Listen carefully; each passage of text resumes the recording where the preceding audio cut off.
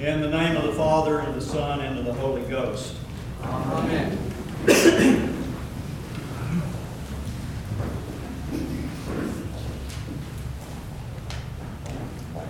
If you have been living under a rock for the last 2 or 3 years and crawled out from under your rock this morning to come to church and have listened to the gospel lesson, you probably think it's Palm Sunday. You know, I don't know who came up with the lectionaries that we read, the scriptures we read every Sunday, but sometimes it can be something of a mystery. Now, most of the time, you know, it fits right in, but sometimes you scratch your head and you think, what were they thinking?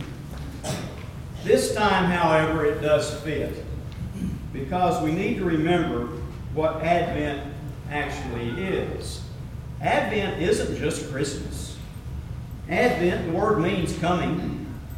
And yes, it means the coming of Jesus as a baby in the manger, but it also means the coming of Jesus in any time, in any place, and in any way in this world of ours. It means Jesus coming riding on a donkey into Jerusalem. It may mean Jesus coming and teaching the people by the Sea of Galilee.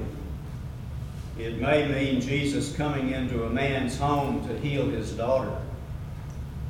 And also, it means Jesus today coming into our hearts to live and to dwell with us as we are right now. Advent. It's about the power of Jesus working in our world. It's about that inevitability that Jesus is working in our world. That unstoppable nature of Jesus and His gospel in our lives today. Years ago, I think it may have been all the way back sometime during the Cold War. I saw a news article. It was about a group of people that were suing one of the railroads. And what had happened was that they were protesting a train that was carrying nuclear materials to a defense plant to manufacture into nuclear weapons. And they were out there to protest, and some of the protesters laid down on the railroad track to protest and to stop the train. I don't remember now whether anyone was killed, but I do remember that there were grievous injuries. And they were now suing the railroad because the railroad didn't stop because they laid down on the tracks. And I thought to myself, are these people idiots? Were they sick at home when they studied about inertia in school? Some things just can't be stopped.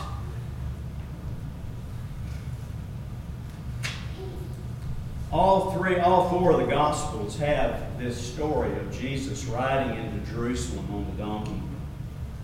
But Luke has an addition that none of the other Gospels have. As Jesus is coming into into Jerusalem, and the disciples are waving their palm branches and strewing them out on the ground along with their clothes, so the donkey isn't walking just on the dirt. And they're saying, Hosanna in the highest. Blessed is he that cometh in the name of the Lord. He's coming as a king. And there are Pharisees in the group that are getting nervous about this. And they say to Jesus, Jesus, rebuke your disciples. Tell your disciples to hush.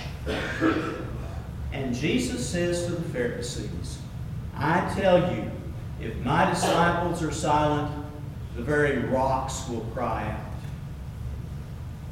Some things just can't be stopped. Oh, they tried to stop Jesus. They killed him on Friday by nailing him to a cross. But by Sunday, the tomb was empty. Some things just can't be stopped. Later, his disciples would spread the word about the death and resurrection of Jesus. And the authorities would arrest Peter and John. They would arrest them for preaching about Jesus and also for healing people in His name. The high priest asked them, by what power are you healing these people? And Peter tells about Jesus. Peter says, Jesus is the stone which was rejected by you, the builders, but which became the very cornerstone. And there is salvation in no one else, for there is no other name under heaven that has been given among men by which we must be saved. Then the rulers gave strict orders to stop teaching, stop healing in the name of Jesus.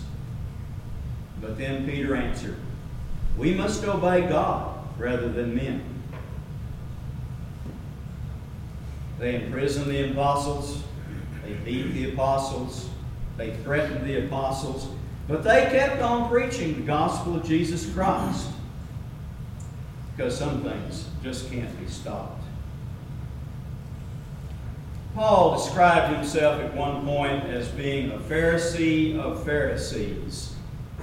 And this Pharisee of Pharisees was on a mission to destroy this movement that followed Jesus Christ.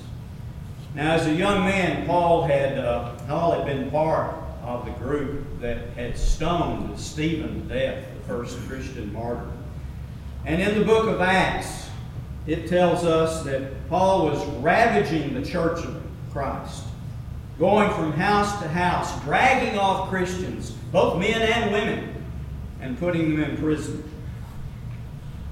He was on his way to Damascus when it happened. He was going to Damascus to haul off Christians back to Jerusalem, to throw them in prison, and worse. And there was a blinding light, the voice from heaven, and the most committed persecutor of Christians became the most committed spreader of the gospel of Jesus Christ throughout the world. Some things just can't be stopped. For 3 centuries, the Roman Empire would try to destroy and exterminate Christianity. They imprisoned Christians. They tortured Christians. They killed Christians, mostly in very horrible ways. But the church kept growing. The gospel of Jesus kept spreading.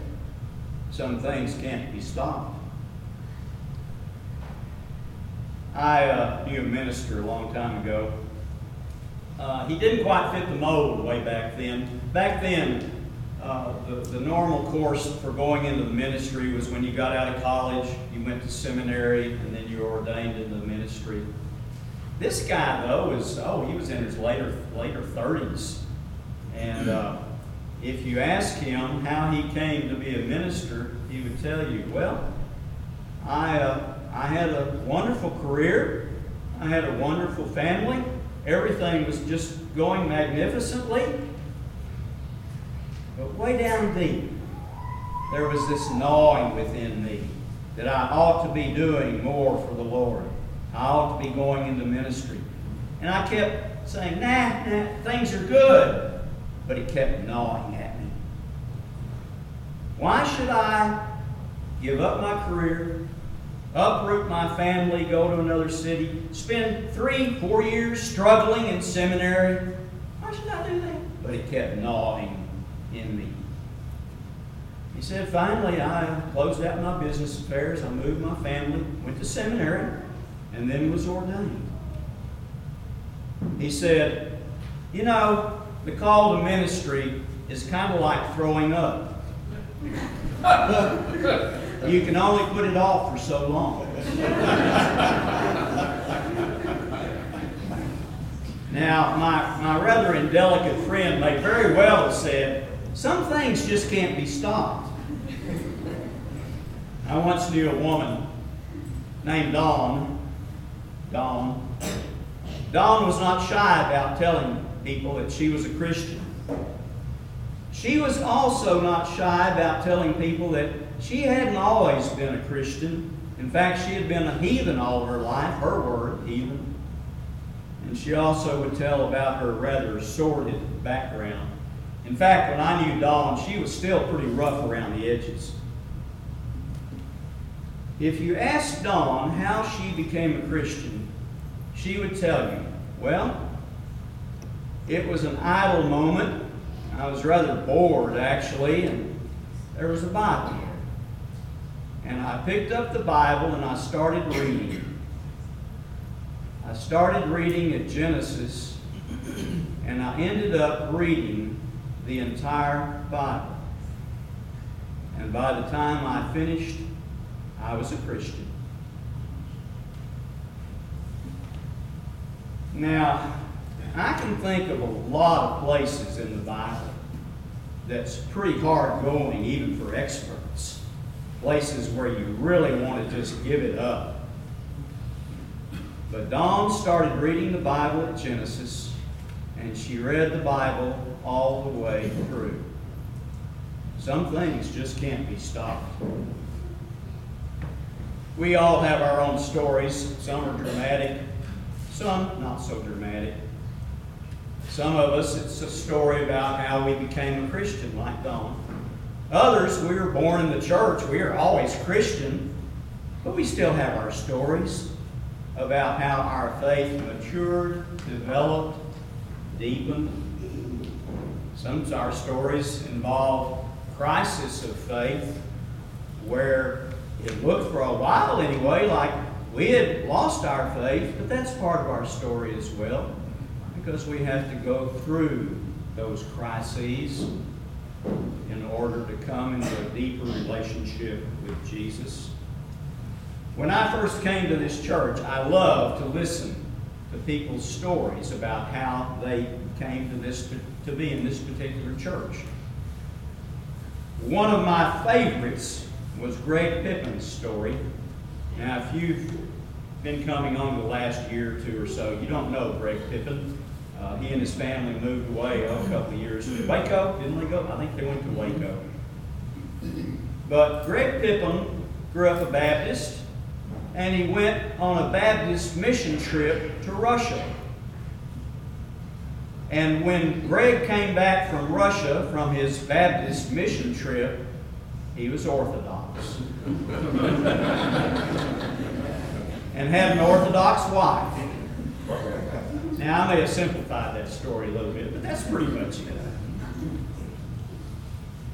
Whatever our story is, really is the story of Jesus Christ and how He is working in our lives. How we are coming into a deeper relationship with Him. How He is changing us to conform more and more to His image. It's a process.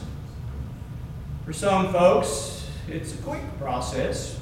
That's what happened to Paul anyway.